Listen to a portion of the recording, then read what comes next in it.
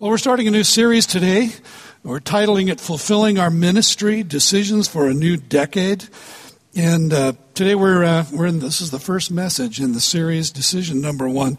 In Paul's closing words to his young friend, his protege, Timothy, in the letter that we now know as 2 Timothy, Paul is speaking to him in very plain and direct words. And as we saw in Paul's closing words to the church in Rome a couple of weeks ago, and so here, parting words are often very, very purposeful and therefore very powerful words. It's startling, though perhaps it should not be, to hear in those final words of Paul's prediction of a coming spiritual climate, very much like the one that we are observing in the United States here in the early 21st century. Listen to his description. The time is coming when people will not endure sound teaching, but having itching ears, they will accumulate for themselves teachers to suit their own passions, and will turn away from listening to the truth and wander off into myths. And as you hear that, does that ring any bells for you as you look around our present culture? You may be aware that church attendance overall is in significant decline in the United States. Church closures are increasing, especially among the mainline denominations. Non-Christian cults are again on the rise. Hostility toward evangelical Christians and Jews is also rising again. Washington State in 2020 is now ranked the 7th least religious state in the Union. We used to be the 2nd. I guess there's something to be said for that, but only because a whole bunch of little tiny New England states have eclipsed us. The largest religious demographic in our state are those who claim no religious faith whatsoever. The Pew Research Center predicts that within the next 4 to 6 years, that group will also be the largest demographic group in the United States. Paul followed up his warning to Timothy with this charge. As for you, Timothy, always be sober-minded, endure suffering, do the work of an evangelist, fulfill your ministry. Timothy, keep your head on straight. Keep your mind clear. Things may get much harder, Timothy, but don't give up. Endure suffering because it inevitably will come. Don't lose sight of the mission, Timothy. Don't lose your confidence in the Word of God. Don't lose your confidence in the gospel of Jesus Christ. Fulfill your calling, Timothy. See it through to its completion. Fulfill your ministry. And that last phrase, of course, fulfill your ministry, provides the theme for the messages over these next 5 to 6 weeks. We're about to turn the page and begin a new chapter in the story God is writing for Life Point Church. And what I'd like to do in these messages is, as your pastor, to engage in some sober-minded thinking about what fulfilling our shared ministry will require of us, whatever may come in this new chapter in the coming days. What will it look like in the coming decade for us to fulfill our ministry of helping people to find and follow Jesus in a new neighborhood? What will it look like to see our vision of multiplying Christ followers, leaders, small groups, and churches come to fruition? What decisions will we need to make? By the way, there's some good news in there among all those depressing research results. The silver lining is that there is a group of churches, a kind of church in the United States that is actually not in decline, but increasing in number and multiplying. And the good news is that those churches are churches like ours, churches that hold to the inspiration and the authority of Scripture, the power of the gospel, who are helping people to find and follow Jesus, to grow as his disciples, who are being aggressive about that, being intentional about that. So that's the good news. So what's the first decision that we need to make? Here's what I think it is. Work at our worship. To work at our worship. You may be surprised that I said that the first decision Life Point Church needs to make is to work at our worship. But before I tell you what I mean, let me tell you what I don't mean. I don't mean that the pastoral staff needs to work at our worship. And I don't mean the worship band needs to work at our worship. What I mean is that each of us and all of us need to work at our worship. Some of you may recoil at the suggestion that you should have to work at worship at all. Isn't it just a natural thing? Just let it flow, baby. Right? And after all, we pay people to design worship gatherings, to present engaging messages, to deliver a nice, even sometimes entertaining worship experience, don't we?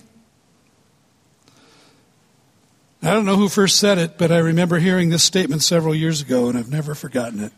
Our generation will be remembered as the first to worship our work, to work at our play, and to play at our worship. Worship our work at our play, and play at our worship.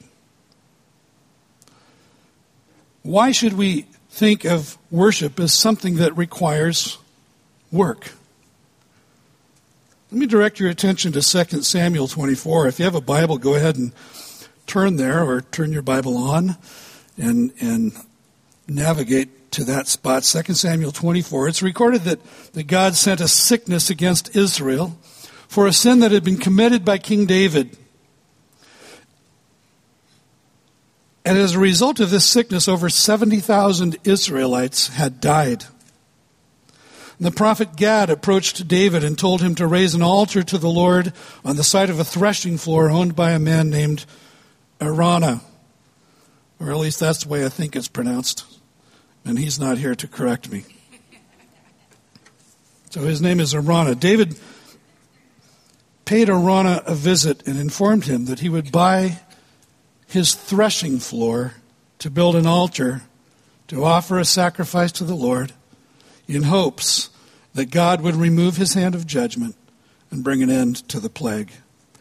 And hearing his offer, in return, Araunah replied, "Look, you're the king. You bowed down to him. You're the king.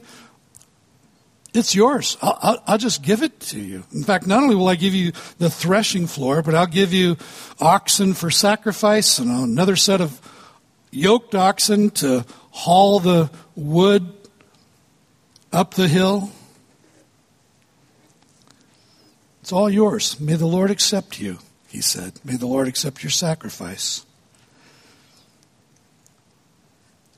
What I want you to hear is David's reply, because it's noteworthy.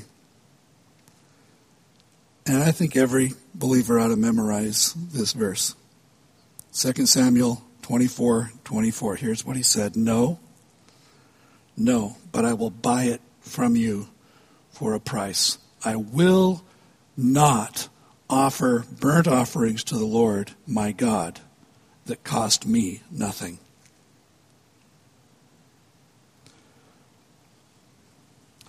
I will not offer burnt offerings to the Lord my God that cost me nothing.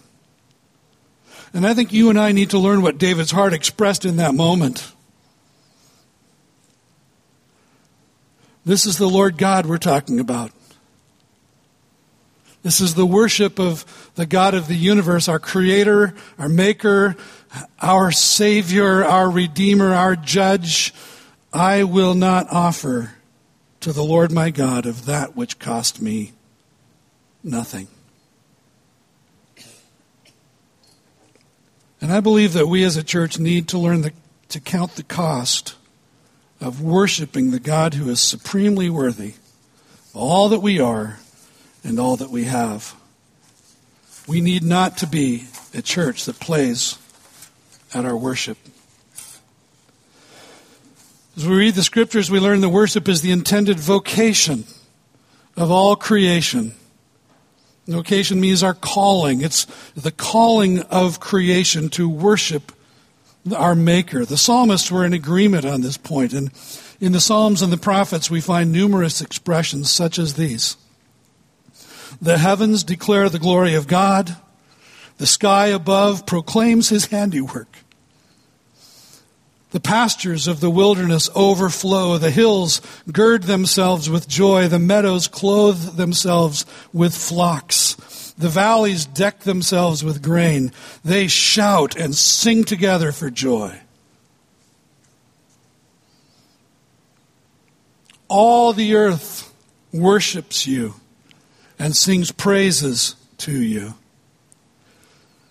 And in Psalm 148, probably the greatest of all, praise the Lord.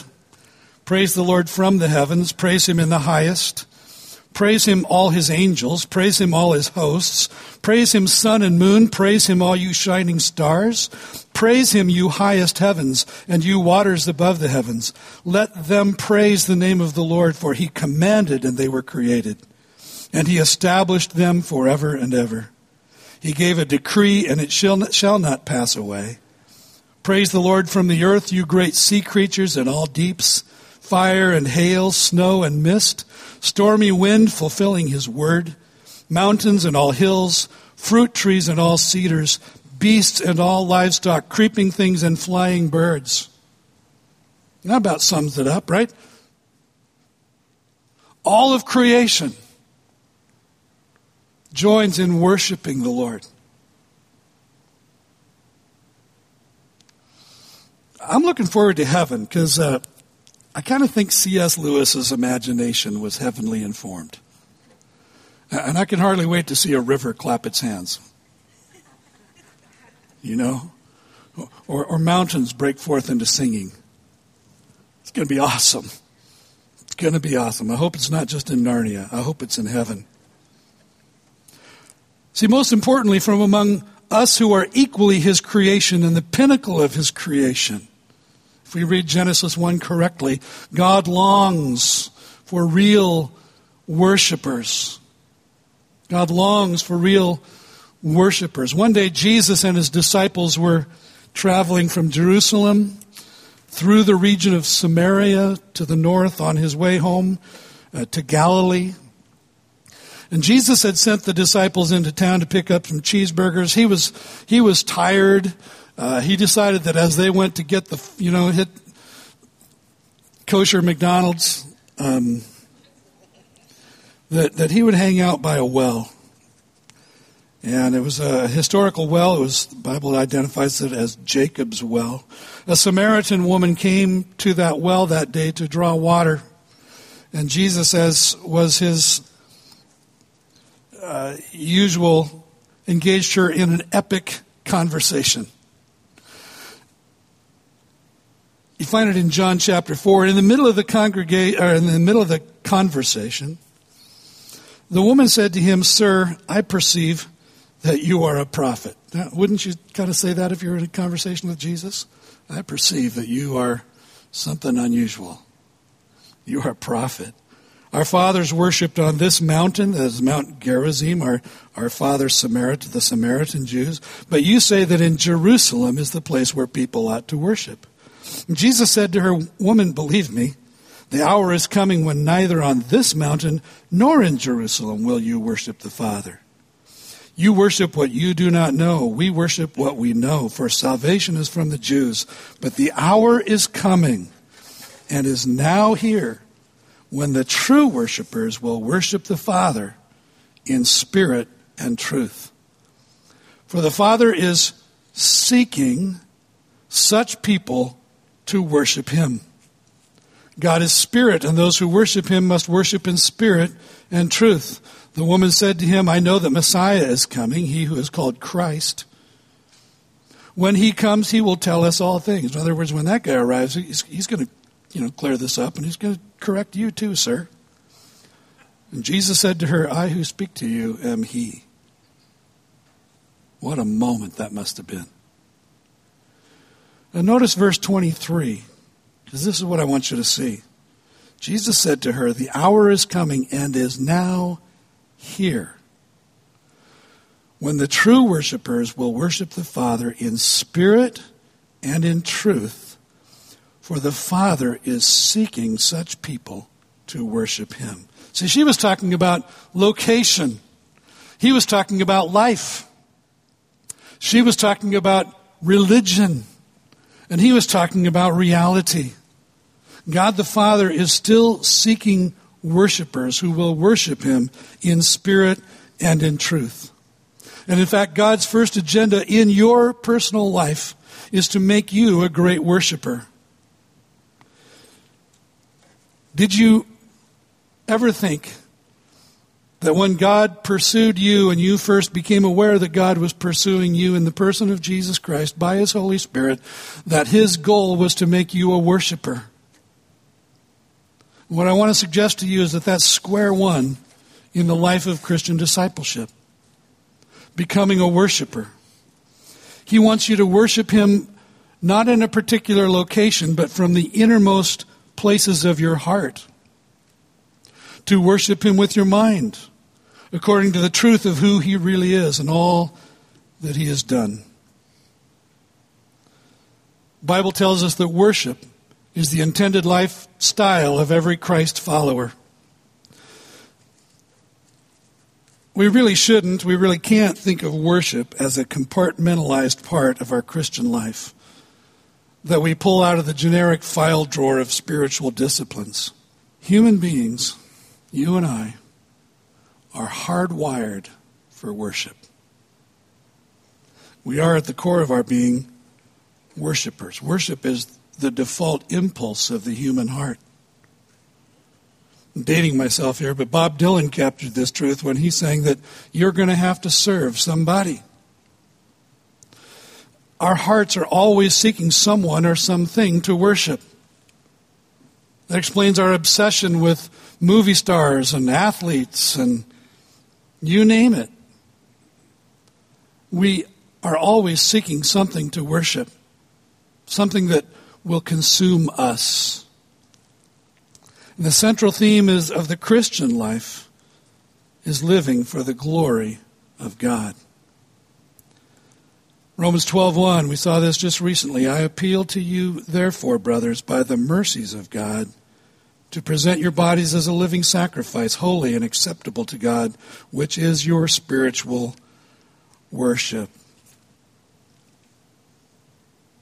The holiness and the acceptability come from the purifying and sanctifying work of the blood of Christ and the work of the Holy Spirit, the sanctifying work of the Holy Spirit.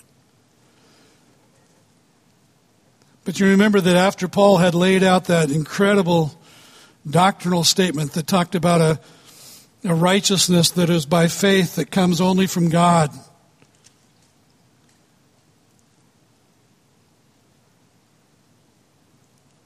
completing that amazing presentation, he then turns the corner. He says, I appeal to you, therefore, brothers, by the mercies of God, in view of all that he has done.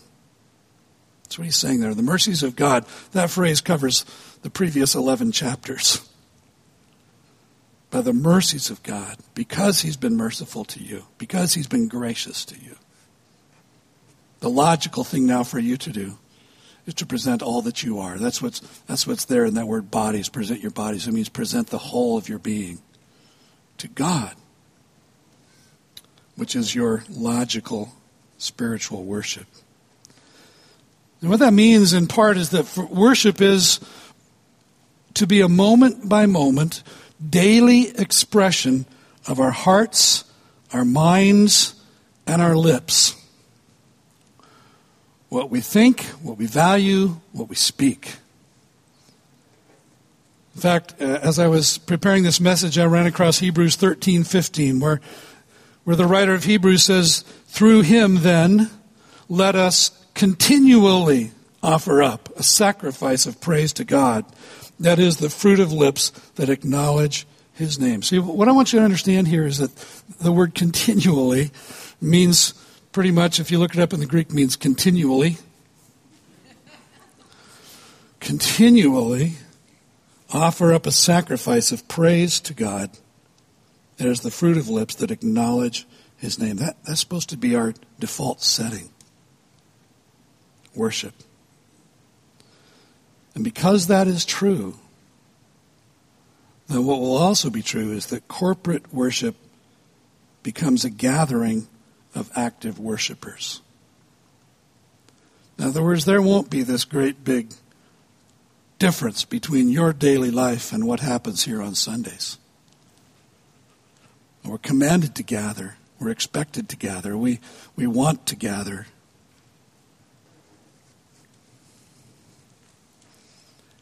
And when we do, it's just an extension of our daily lives. That's the picture.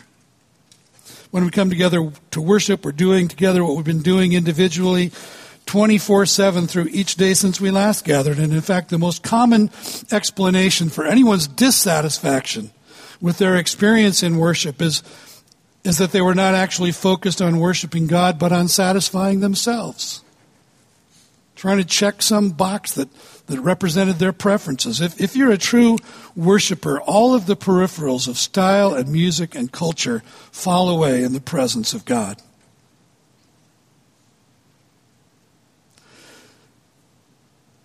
With that in mind, let me just mess with our worship leaders for a few minutes. The church longs for real worship leaders. God longs for real worshipers. The church longs for real worship leaders. And I love our worship leaders, don't you? I mean, I love our worship band. I thought I should say bands because it's kind of a rotating cast of characters. Each one participates so well in each Sunday morning. But I want to give you who lead worship or who aspire to lead worship a word of challenge to work at your worship as well. Because here's what I believe. The worship leaders themselves must first be worshipers. Whether you sing or you play an instrument or you do both, in order to lead God's people into worship, you need to have come with a heart of worship from a week of personal worship as well. You cannot lead people in worship places where you've never been. You just can't do it. In the last psalm of them all, Psalm 150, we read this call to worship. Praise him with trumpet sound. Praise him with lute and harp. Praise him with tambourine and dance. Praise him with strings and pipe. Praise him with sounding cymbals. Praise him with loud clashing cymbals. Let everything that has breath praise the Lord. Praise the Lord. There's a lot of instruments. No cowbell. Need more cowbell. Notice the call to worship God with musical instruments. Those of you who are instrumentalists, do you worship God during the week with your instrument? If you do, then your goal will be that God is glorified by the way you play. Do you work at increasing your skill with your instrument? Psalm 33:3 says, sing to him a new song, play skillfully on the strings. Play skillfully. And then it adds with shouts of joy. Some of you don't like that, but it adds shouts of joy. Those of you who sing, are you invested in enhancing your vocal skills in order to glorify God? You work at your voice. It's an instrument too. Do you invest adequate time in preparation for Sunday so that when Sunday rolls around, you sing and you play to the Lord and for the Lord with excellence? Secondly, when we gather to worship, the band and the leaders have got to worship. It needs to be worship, not a performance, not just a perfunctory playing of music, but worship. And if you're not worshiping, you shouldn't occupy this space. As leaders, we're called upon to model behaviors we want others to follow. John Maxwell is famous for his statement, He who thinketh he leadeth, when no one followeth, only taketh a walk. See, worship leaders are in fact lead worshipers. That's the concept. Congregations learn to worship by watching their leaders worship. And so the same applies to me as a pastor, the other pastors, all of us who are in leadership. The way you conduct yourself on Sunday morning, regardless if you're up here or back there or in between, You're leading in worship. You're demonstrating what that should look like. And when we're led in authentic worship by authentic worshipers, here's what happens. We experience the presence of God, and we are transformed in His presence. There's a transformational dimension to genuine worship. Well, there are 3 words that I want to leave with you that should describe our attitudes as we gather to worship. There are probably lots more. I'm just going to give you 3 that I think are really important for us. One is expectancy. Expectancy. Authentic worship anticipates an encounter with God and a next word from God. So let me ask you this morning, when you came to worship this morning, when you come on Sundays, do you anticipate an encounter with God? I mean, I imagine this conversation between parents and children, this conversation actually never happens, but I imagine this. Honey, you know who's going to be in church today? No, who, Mom? God. God's going to be there. Okay. Really? Yes. See, let me ask, would you be more likely to make sure that you were here, seated in the front row, if you knew that, let's say Russell Wilson was here? See, here's what I think, and I'm guilty too. If we get more excited about a sporting event, or we get more excited about a concert, or meeting someone famous or handsome or beautiful than we do about the prospect of encountering our Maker and the Redeemer of our souls in the assembly of God's people, there's probably a deeper heart problem that we need to explore. And I see people in our church making trade-offs like that all the time.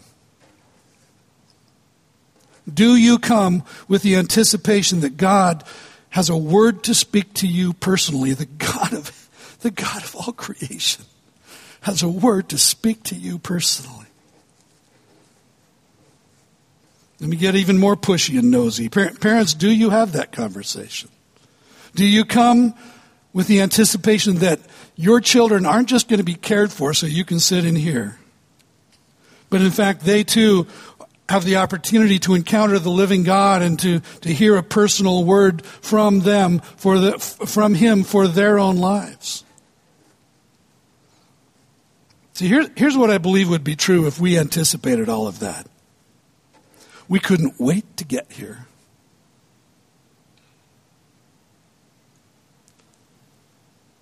Our expectation is church. God says your expectation is meet with me. We would be praying for the presence of God to be palpable in this place. We would arrive, surprise, we would arrive early. Can you imagine that? Or at least on time. We would be on the edge of our seats. And that would mean that we'd get our children here early and checked into their classrooms early. We would come prepared to receive what God has to say to us and to respond accordingly. And that excitement would rub off on our guests, who already think that they should be on time. They haven't figured out that that's not the norm.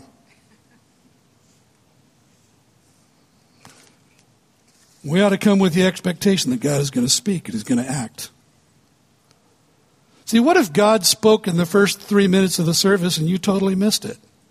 Sorry. God spoke it, you missed it. Sorry. You want me to stop? Here's the second word. Reverence. Reverence. What's reverence? A dictionary search turned this up. Reverence is a feeling of deep respect tinged with awe. I like that.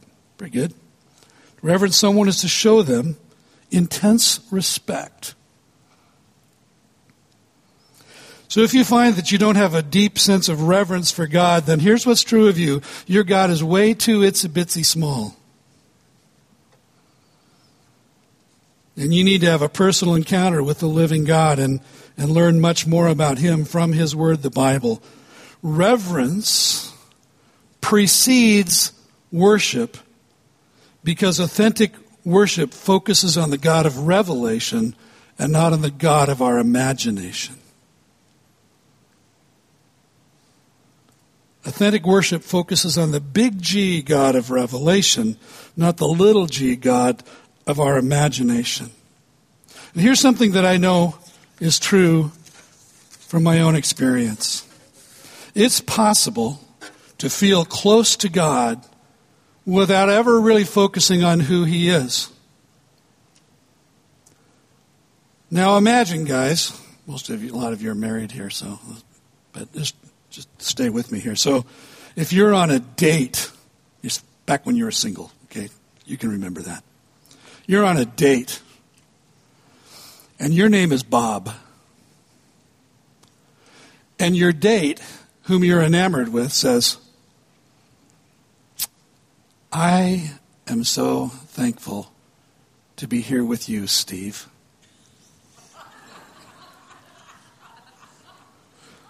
You know, I always thought that Steve was a great name. Or imagine, yes it is. Or imagine that you're a plumber and your date says, I'm so excited to be here because I've just always wanted to marry a doctor.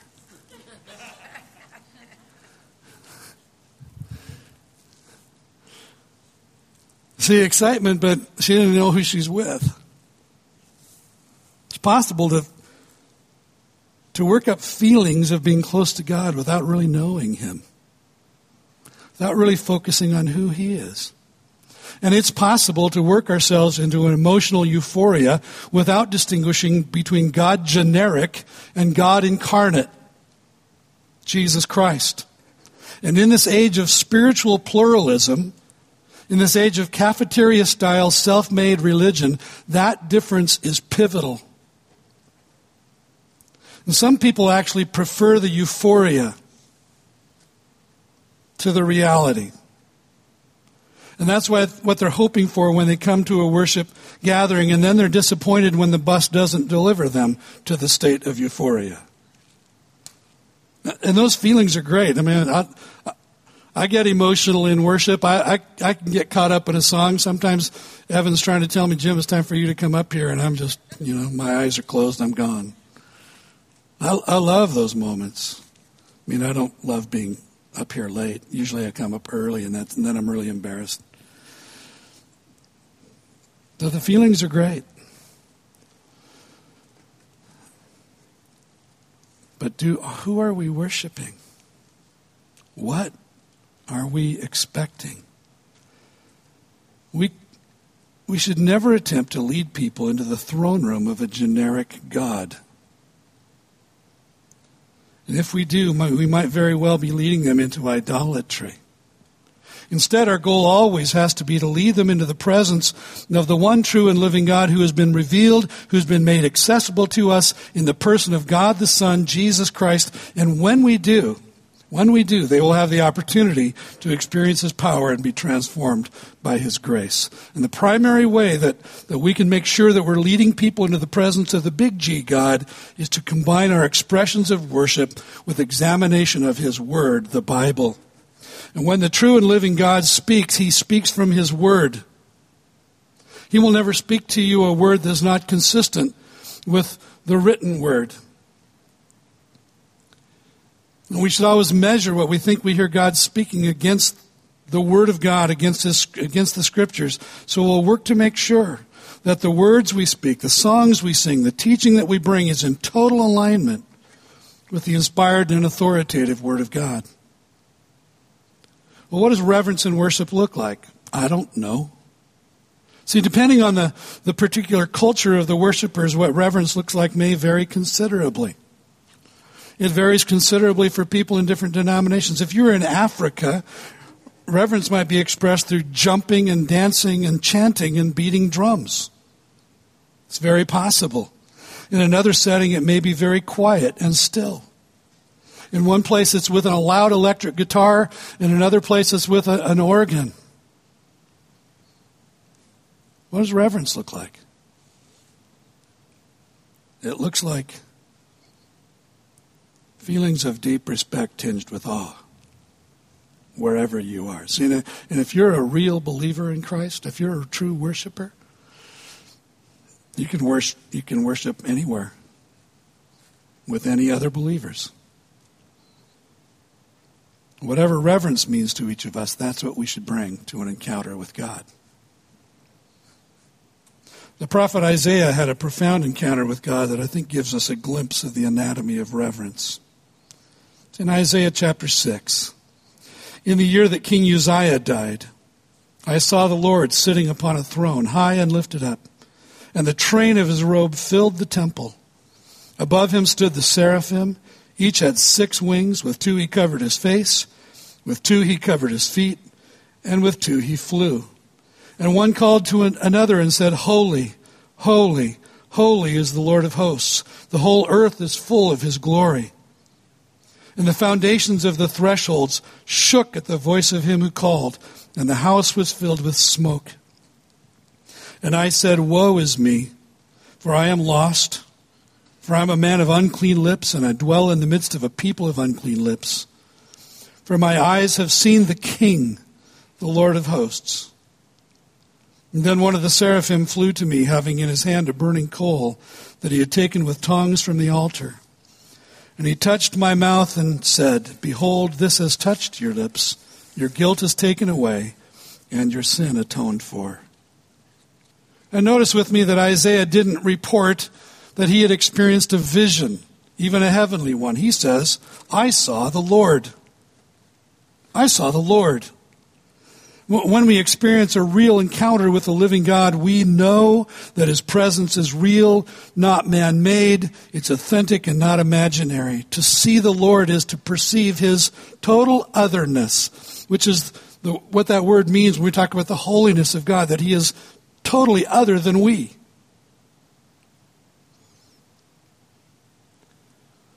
We perceive his supreme authority and power. We perceive his total unworthiness to receive our worship. Buddy Owens remarked that the prophet's observation that the train of God's robe filled the temple is an indication that though we're told elsewhere that his glory filled the temple, here in Isaiah's vision, God is seated above the temple.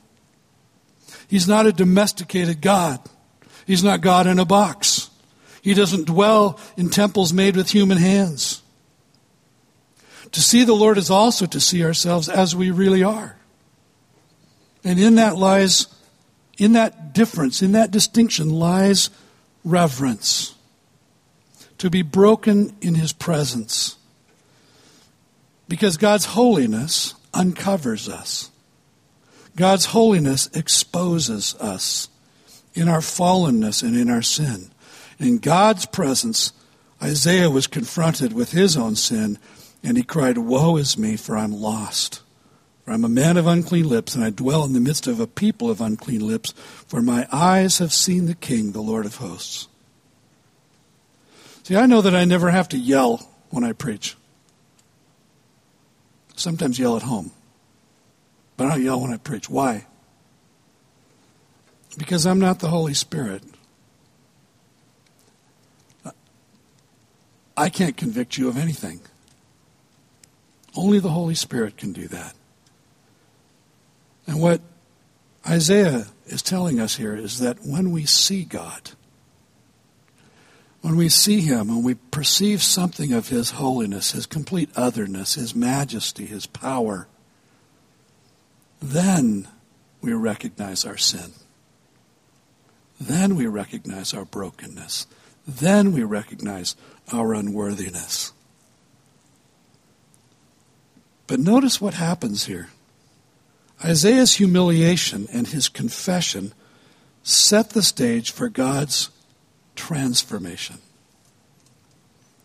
Isaiah's humiliation, his confession, set the stage for God's transformation. Verses 6 and 7 paint such a beautiful picture.